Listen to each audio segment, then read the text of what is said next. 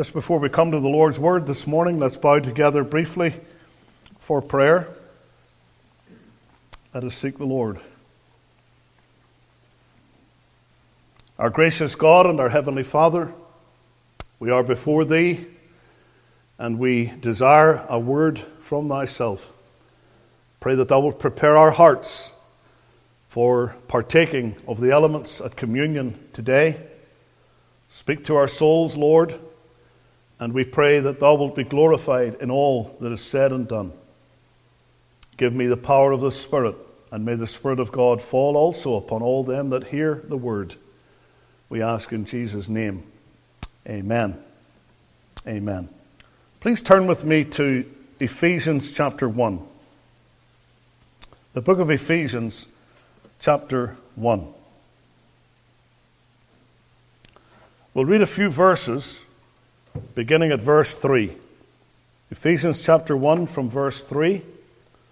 Blessed be the God and Father of our Lord Jesus Christ, who hath blessed us with all spiritual blessings in heavenly places in Christ, according as he hath chosen us in him before the foundation of the world, that we should be holy and without blame before him in love, having predestinated us unto the adoption of children by Jesus Christ to himself, according to the good pleasure of his will, to the praise of the glory of his grace, wherein he hath made us accepted in the beloved, in whom we have redemption through his blood, the forgiveness of sins, according to the riches of his grace. In a recent communion service, I was reminding the people of God of the fact that there are many things that we believe as Christians, and it is important for us to know why we believe those things. There are also some things that we practice in the Church of Jesus Christ, and it is really vital that we know why we practice those things. There's a scripture in the Old Testament where the children of the people of God came to their fathers and asked a question, "What mean ye by these things?" What is it that you're doing? Why do we do these things? Why are these ceremonies taking place? And it's really important that we have an answer to such questions.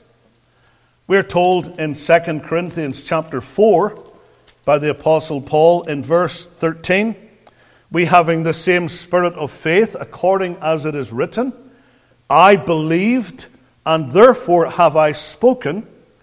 We also believe, and therefore speak." When I think about that scripture, I think about an incident in the ministry of the late Dr. Alan Cairns that he told us about. Someone came to Dr. Cairns once in Greenville and said to him, "You know, Mr. Cairns, you always think you're right, don't you?" And Dr. Cairns, in his inimitable fashion, said, "Well, do you think I stand in the pulpit and preach something because I think it's wrong?"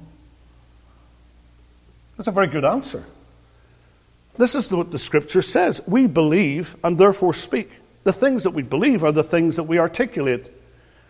And hopefully we're never going to speak that which we don't believe. But we're always going to be very faithful to the scripture and to our own conscience as guided by scripture. The Apostle Peter in 1 Peter chapter 3 said in verse number 15, "But sanctify the Lord God in your hearts." That means set the Lord apart in your hearts and even in your thinking. "And," notice this, "be ready always to give an answer to every man that asketh you a reason of the hope that is in you with meekness and fear." Someone asks you, "Why do you do this?" You should be able to give them an answer from the scripture. In the Old Testament, God established certain feasts. One of those feasts was the feast of Passover. It was kept as a memorial each year. We learn about the institution of the Passover in Exodus chapter 12, where it is referred to as the Lord's Passover. It's really interesting to me that when you come to the New Testament, to the Gospel of John, it will speak of it as the Jews' Passover. In other words, it had slipped. It had gone from being the Lord's Passover to being something that they just did. We learn from the book of Exodus in chapter 12 and again in chapter 13 that the feast of the Passover was to be held every year among the Jews for a particular purpose. It was to be a reminder to them of the redemption that they were about to experience through the blood of the Lamb. And thus, one of the regular practices in the worship of the Christian church to this day is the celebration of the communion feast. Now, it's always been my practice from the very commencement of my ministry to seek to prepare myself and my congregation for the Lord's Supper by preaching about it, or by preaching a message that relates in some way to communion. So therefore, if I'm in a series of messages, sometimes I will set that series aside for a Lord's Day in order to preach a message concerning the Lord's Supper. Because I think it's important for us to think about why we're doing what we're doing.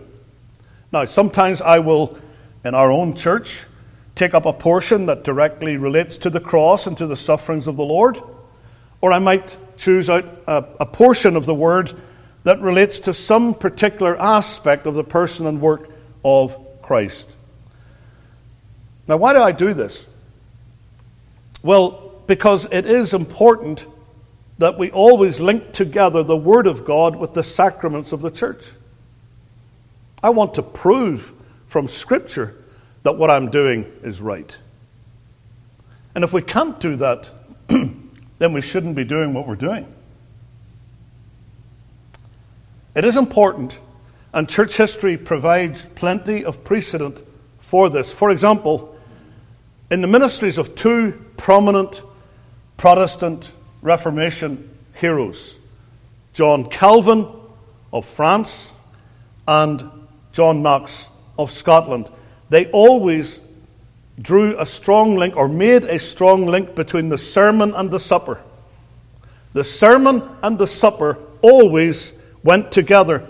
And I'll just quote here from John Calvin, who wrote about his own practice and that of the Reformed churches in this way. Quote, "On the day of the Lord's Supper, the minister touches upon it in the conclusion of his sermon, or better, if there is occasion, preaches the whole sermon about it, in order to explain to the people what our Lord wishes to say and signify by this mystery, and in what way it behooves us to receive it." Unquote. As I say, John Knox, his practice was exactly the same. In this country, the American Puritan, who you may have heard of, Cotton Mather, described how the Lord's Supper was observed in the churches of New England. Quote, "When the Lord's Supper is to be administered, the pastor gives notice of it a week beforehand. And when the Lord's day for it arrives, he usually accommodates the solemn occasion before him with a sermon upon some agreeable doctrine of the gospel." Unquote. Of course, we should understand that the supper itself is a visible sermon. It's a kind of acted out parable, if you will. Because when you look at the elements, the broken bread and the poured out cup, it reminds us visibly right away of the death of our Lord Jesus Christ. And as you read 1 Corinthians 11, Paul said this, "For as often as you eat this bread and drink this cup, ye do show the Lord's death till he come." Now that word "show" literally means ye do declare or preach it forth. So this table today is a preacher. It preaches to you and it preaches to me that Christ died. That Christ died for his people. that he died to take away their sins and bring them at last to heaven. And again, to quote John Calvin on this, the right administration of the sacrament cannot stand apart from the Word. For whatever benefit may come to us from the supper requires the Word of God, whether we are to be confirmed in faith or exercised in confession or aroused to duty. There is a need of preaching. So we're on good ground today in our practice. There should be a freshness about our approach to this ordinance. And I believe that preaching on a variety of themes related to it will help us in that way. There's nothing worse than something that we do becoming a ritual or a habit or a form. We do it because we do it. It's that particular Sunday of the month, so that's what we do. And we go through the motions. We want to avoid that at all costs. We want to come to the supper with this attitude, even if we've been saved for many, many years. This is the first time that I'm remembering the Lord's death for me. That's how we should seek to be. As someone said, each communion season is a new reminder of an old reality. A new reminder, a fresh reminder of an old reality. So we're familiar with these things. Let not our familiarity breed any kind of contempt or carelessness.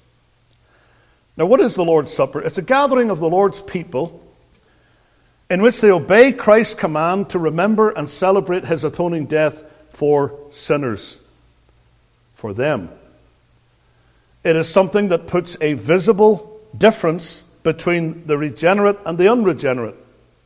Those who can and do partake of the supper, we differentiate from those who cannot. I remember in my early ministry, first as a student minister and then as the ordained pastor of that flock in Mount Miriam Church. Hardly seems possible now, but way back in the early 1980s. We lived near the church, probably less than a 10-minute drive. And there was one Sunday in the month when we could hardly get up that road to our own church, to get past the cars that were parked on both sides of the road at this big Anglican church. Now, I realized very soon after we got there why that was. Every other Sunday there was hardly anybody there. But on that particular Lord's Day, the place was bunged out. It was packed. Why? Because they were having communion. They were having communion that Sunday. And all those people, droves of them, all there on that one occasion to take communion. I remember thinking to myself and saying often to my wife, I wonder how many people going in there are eating and drinking damnation to themselves, not discerning the Lord's body. It was a habit, you see. It was a ritual. It was something that you did. But we need to understand that when we consume these two visible elements, the bread and the cup, they represent our own personal participation in the redeeming work of Christ. That's what we're saying here. Jesus died for me. That's what we're saying. Jesus died for me, and therefore I am taking these reminders of his death to me, not for any real physical nourishment that these little things provide to me, but the spiritual nourishment that I receive from thinking about Christ's death for me, entering into the benefits of his death for me by partaking in a supper that he himself instituted. So as the believer comes to the table, he does so with the spirit of Wesley's great hymn upon his heart. And I'm sure you know it well. And can it be that I should gain an interest in the Saviour's blood? Died he for me who caused his pain? For me who him to death pursued? Amazing love! How can it be that thou, my God, shouldest die for me? That's the spirit in which we should come to the table. Now, on this particular occasion this morning, I want to concentrate upon a great biblical theme related to the death of our Lord Jesus Christ, and it is the theme of redemption. Now, you'll know that word. If you've been a Christian for any length of time and attended an evangelical church, even the free church, you will often have sung such hymns as, "Redeemed, how I love to proclaim it. Redeemed by the blood of the Lamb. Redeemed through his infinite mercy. His child and forever I am. Redeemed, redeemed. His child and forever I am." Or, "I am redeemed, O praise the Lord. My soul from bondage free has found at last a resting place in him who died for me." Or, "Rejoice and be glad, the Redeemer has come," etc., etc. So many hymns, you can look them up in our book, that mention the Redeemer, or mention redemption, or being redeemed. Wonderful theme. But we think about that term and the related terms, redemption, redeemed, redeemer. What do they mean? What do these terms signify? What does it mean when we as believers say we have been redeemed? Well, notice the text in Ephesians 1 verse 7 that we just read a few minutes ago. Speaking of Christ, it says, "In whom we have redemption through his blood." That is repeated, of course, in Colossians chapter 1 verse 14. "In whom we have redemption through his blood." And when you read 1 Peter chapter 1, you come across these words, verse 18 and 19. 1 Peter 1, 18 and 19, "For as much as you know that ye were not redeemed with corruptible things as silver and gold from your vain conversation received by tradition from your fathers, but with the precious blood of Christ as of a lamb without blemish and without spot." Redeemed. Now, when we consider the theme of redemption, it makes us to think, I believe, of three areas, or three things that we could say about it. Number one, it causes us to consider the need for redemption. The need for redemption. The Word of God, the Bible, describes your condition and mine as sinners in a variety of ways. One way that our spiritual state by nature is described is that we are in bondage or slavery to sin and guilt. When Paul wrote to Timothy, for example, he spoke of those who were held captive by the devil at his will. They're in bondage. He used the same terminology in Romans chapter 6. If you care to look at verse 20, Romans chapter 6, verse 20, Paul writes, "For when ye were," past tense, "the servants of sin," and the word doulos, douloi, the plural of that, signifies literally a bond servant, a bond slave. "For when you were the bond slaves, the slaves of sin, you were free from righteousness." And you can see there that there's a bondage to guilt. There is a slavery to sin. And so in this and other scriptures, the condition is used to illustrate our condition. We're in bondage. As those held captive, we need to be redeemed. Now, this was literally true of the children of Israel. When you look at what happened to them as a people in Exodus chapter 12, they were a people at that time in bondage. They were in bondage to a power, even the power of Pharaoh and the Egyptians. They were held in slavery, and they needed to be released and delivered from that slavery. And so you have the Exodus. The word Exodus means the way out. By the way, that word Exodus, it's used again in a New Testament sense on the Mount of Transfiguration. Remember where it says that Moses and Elias spoke with Jesus and they spake of his decease. His decease. which he should accomplish at Jerusalem. The word in the original Greek is Exodus. It's amazing. The way out, the deliverance. They needed to be delivered from Egyptian bondage. And how were they delivered? They were delivered by sacrifice, by the blood of the Lamb. And so what you have there literally in the case of Israel, we have spiritually in the case of every New Testament believer. We're held in bondage. We need to be redeemed. We need to be delivered. And what redemption signifies is a setting free by the payment of a price. When you redeem something, you pay a price for it. Redemption means to set free by the payment of a price.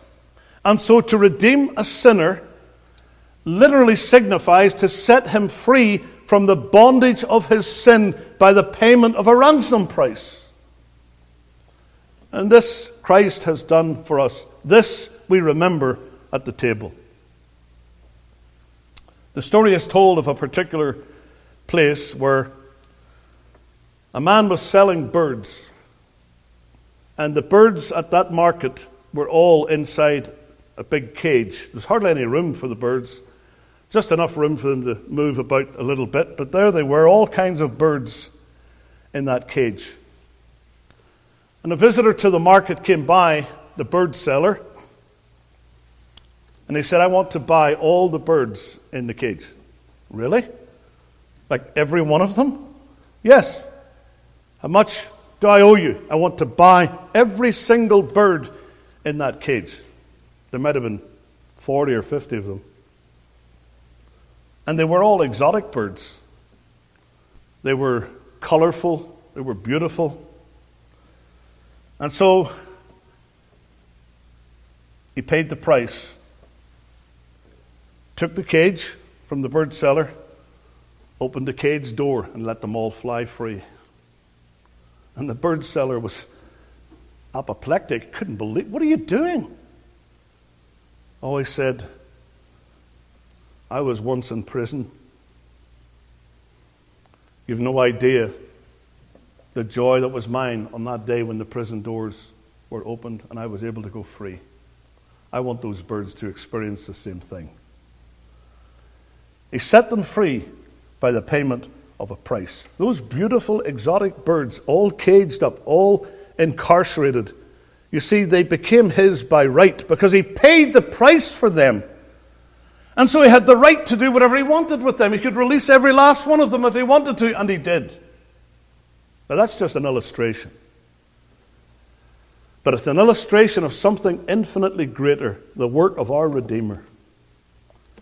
We need to be set free by nature. We need to be redeemed.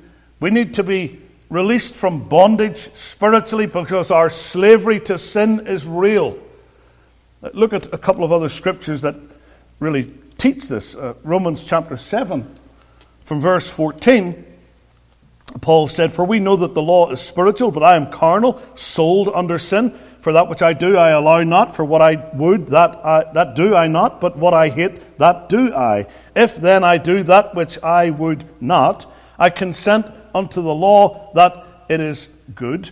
Now then, it is no more I that do it, but sin that dwelleth in me. And then he says, For I know that in me, that is in my flesh, dwelleth no good thing, for to will is present with me.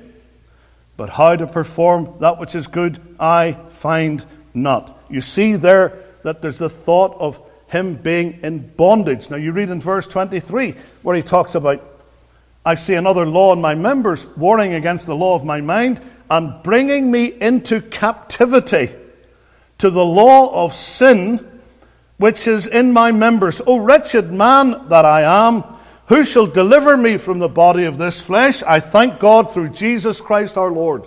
He is the one who releases us from bondage. We need redemption. And anyone who would listen to this message who's still in nature's darkness, you need to be redeemed. You need to be released from the chains of sin. You need the Lord to cut those chains. and to set you free. 2 Peter 2:19. While they promise them liberty, they themselves are the servants, the slaves, the bond slaves of corruption. For of whom a man is overcome, of the same is he brought in bondage. I've met people who tell me, I could give up this alcohol at any time I want to. But they never do. They don't give it up. Because in many cases they can't. The need for redemption. But let's think secondly of the nature of redemption. The nature of redemption. What is redemption? It's a great and mighty work because of what it involves. And what does it involve? Well, it involves being set free, as I've indicated, but being set free from two things. Number one, from the curse of the law, and secondly, from the condemnation of sin. The first of those, redemption, involves being set free from the curse of the law. Now, what is that curse? Consider Galatians chapter 3, verse 13. There Paul speaks clearly of this. Galatians 3:13. Christ hath redeemed us. There's the word again. Christ hath redeemed us from the curse of the law, being made a curse for us, for it is written, cursed is everyone that hangeth on a tree. We are under the curse of the law in the sense that we are condemned because of our failure to keep it. We are not able to keep the law. We've never been able to keep the law. And even if we were from this point onward to keep the law, it's too late. We've already broken God's law. We're under its curse. We're in bondage, if you like, to that.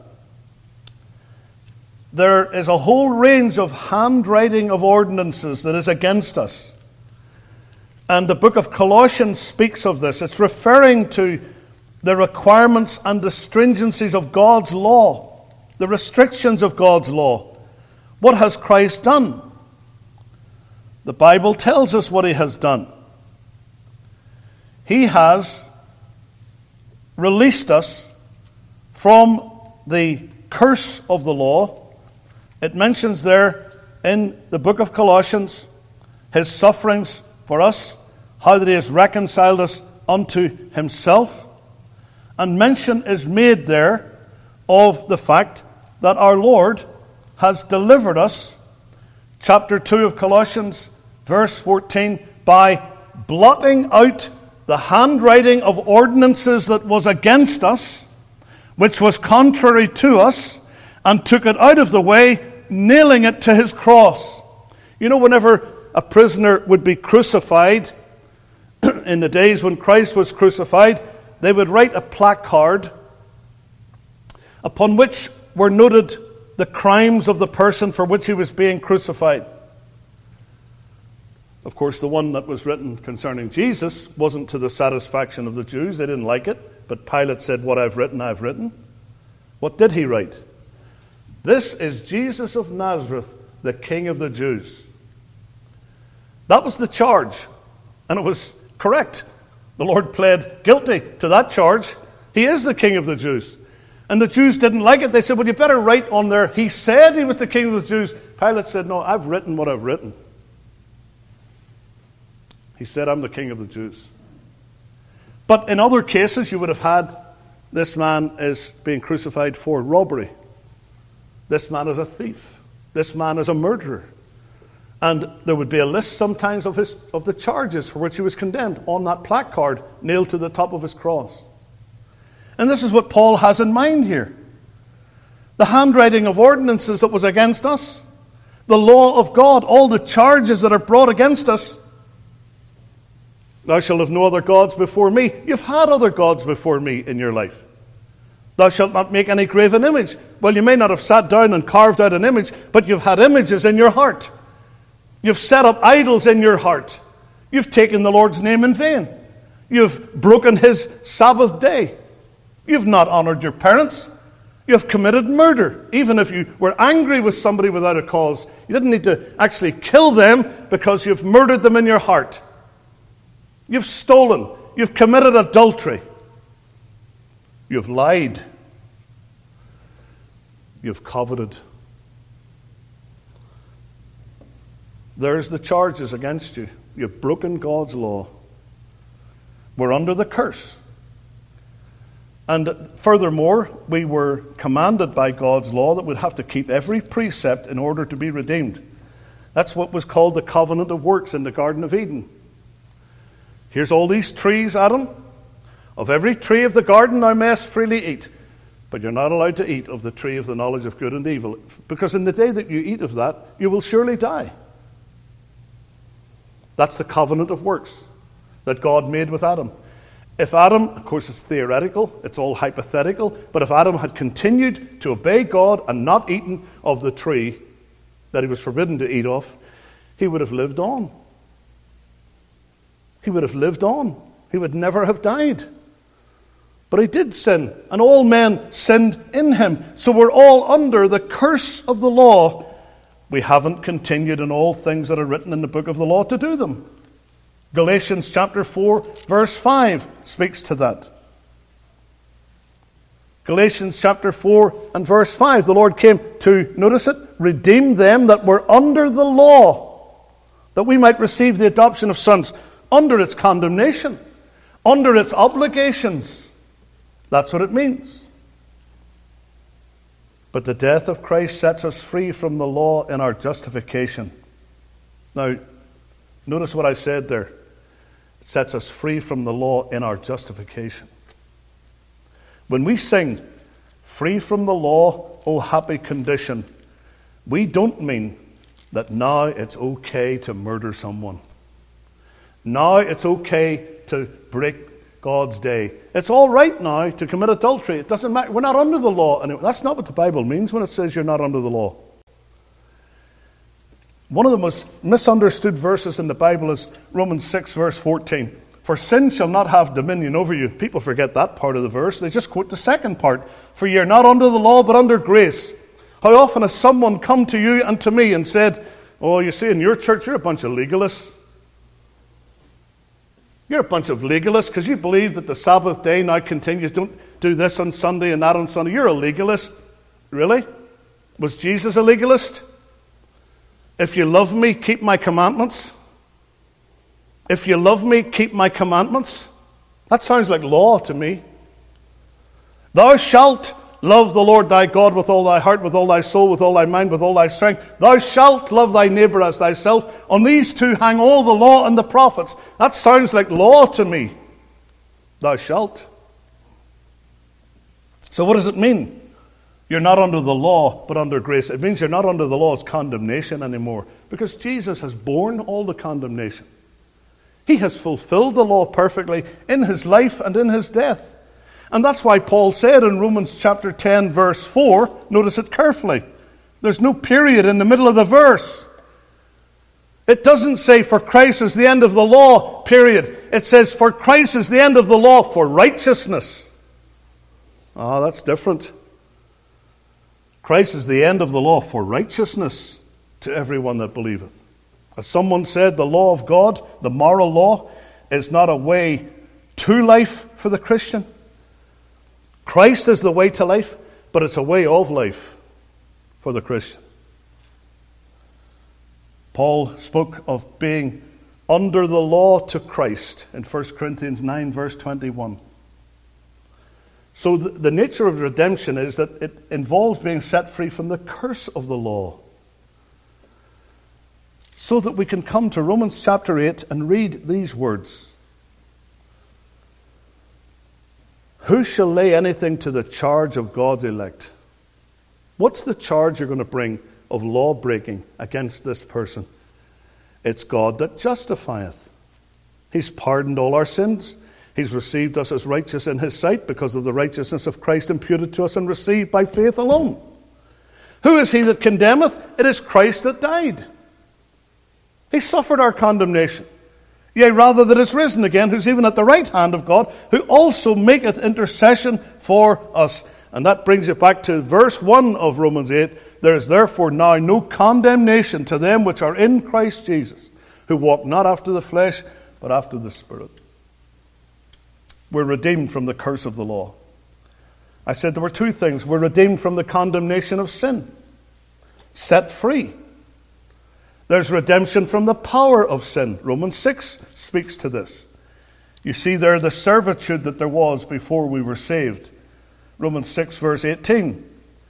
Being then made free from sin. It means you're free from its condemnation, free from the bondage. You became what? The servants, the bond slaves of righteousness. Verse 22. But now being made free from sin and become servants to God. So you swap the bondage of sin for a blessed bondage to God. You're his servant. You have your fruit unto holiness and the end, everlasting life. There's redemption from the power of sin. Believers have been redeemed also from the pollution of sin. A Christian might say, well, I'm not sinless, but I certainly sin less. I'm certainly not what I used to be. Things are different now. Something happened to me when I gave my heart to him. Things I loved before have passed away. Things I love far more have come to stay. Things are different now. Something happened to me since I gave my heart to him. I was telling Brother Herb in his house about a man who I once knew in Scotland many, many years ago, who had the reputation of being a drunk, and he was. He was a character. They used to shut up all the taverns in the town when he was coming, because they knew if they didn't, he would wreck the place if he was drunk. Terrible case. Once he heard a man preaching in the open air, Jock Troop of Scotland. God smote Duncan, who was known in the area as Drunken Duncan Donaldson. The Lord smote him, and he was converted on the spot, saved by grace. His life was transformed radically.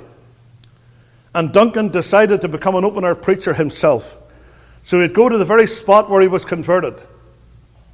And he would stand there at Airdrie Cross near Glasgow, and he would take off this big fisherman's sweater, a big Aran woolen sweater. He'd take it off like this to reveal a T-shirt on which were emblazoned the block capital letters, "Under New Management." That's true. And he would go to preaching and tell what God had done for his soul. Under new management. I'm not the same as I used to be. Because Christ has done a work of redemption in me. Believers have been redeemed from the pollution of sin. Look at Titus chapter 2, verse 14. The Lord didn't just die to take you to heaven, who gave himself for us, that he might redeem us, there it is, from all iniquity. Look at this. And purify unto himself a peculiar people. It means a purchased people, zealous of good works. That's what the Lord has done. He has saved us, yes, to take us to heaven ultimately, but first of all to save us from the power and the pollution of sin. And of course, ultimately then the believing soul is delivered from the very presence of sin. Oh, that's a great thought, isn't it? To be in a place where there is no more sin.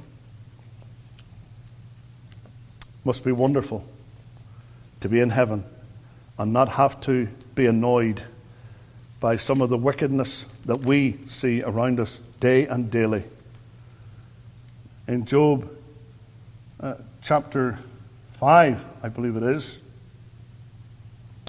in verse 20, the Lord says, "In famine he shall redeem thee from death, and in war from the power of the sword." But not only are we redeemed from physical death, but also we're redeemed from the very presence of wickedness. In that place where we shall never, ever sin. So the sinner needs redemption.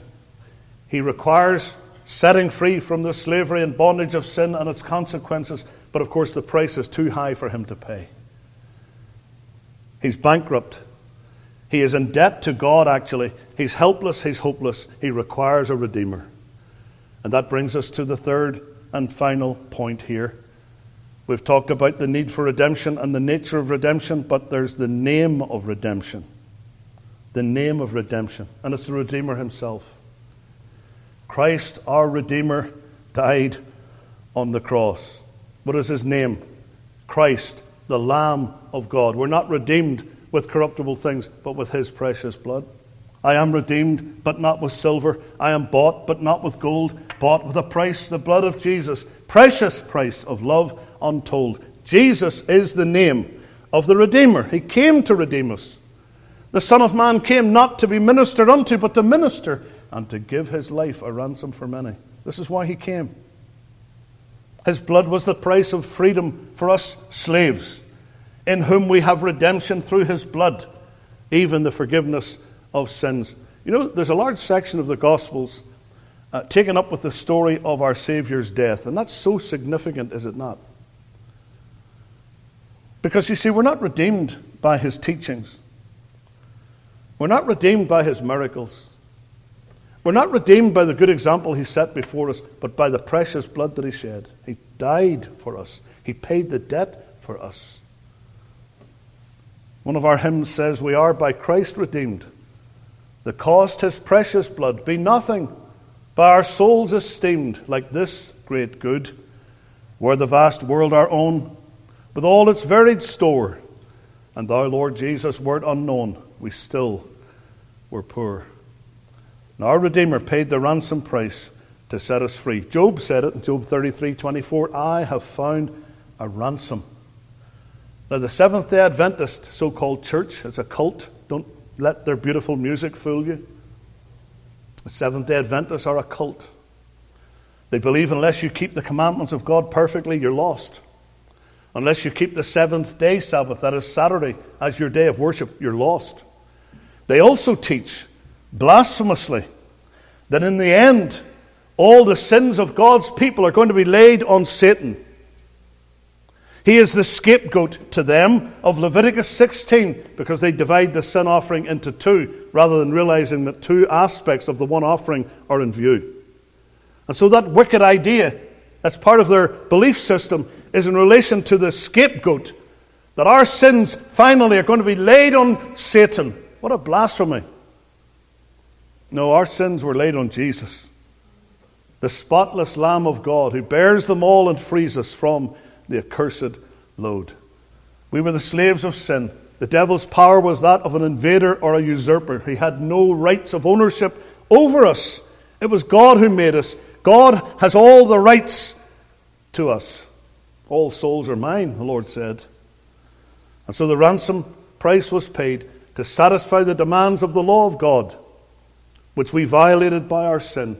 The law demanded that the wages of sin be the death of sinners, but Christ satisfied that demand on our behalf when he shed his blood on the cross, taking full responsibility for our sin, which included its guilt and its punishment. And his death is the only payment that is acceptable to God. Thank God it has been accepted. Revelation 1 tells us that he loosed us from our sins. The name of redemption is the blessed Lord Jesus Christ. Isn't it good to be redeemed? Isn't it good to know that you have a Redeemer? We've been bought back from the slavery and the bondage of sin. Sin doesn't have to have dominion over us anymore. It doesn't.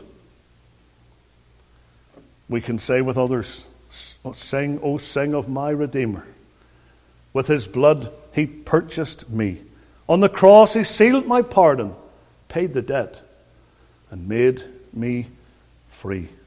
That's what's in view here at the supper. This is what we're thinking about today. Redemption by Jesus' blood. May the Lord help us to worship and to adore our Redeemer. Amen.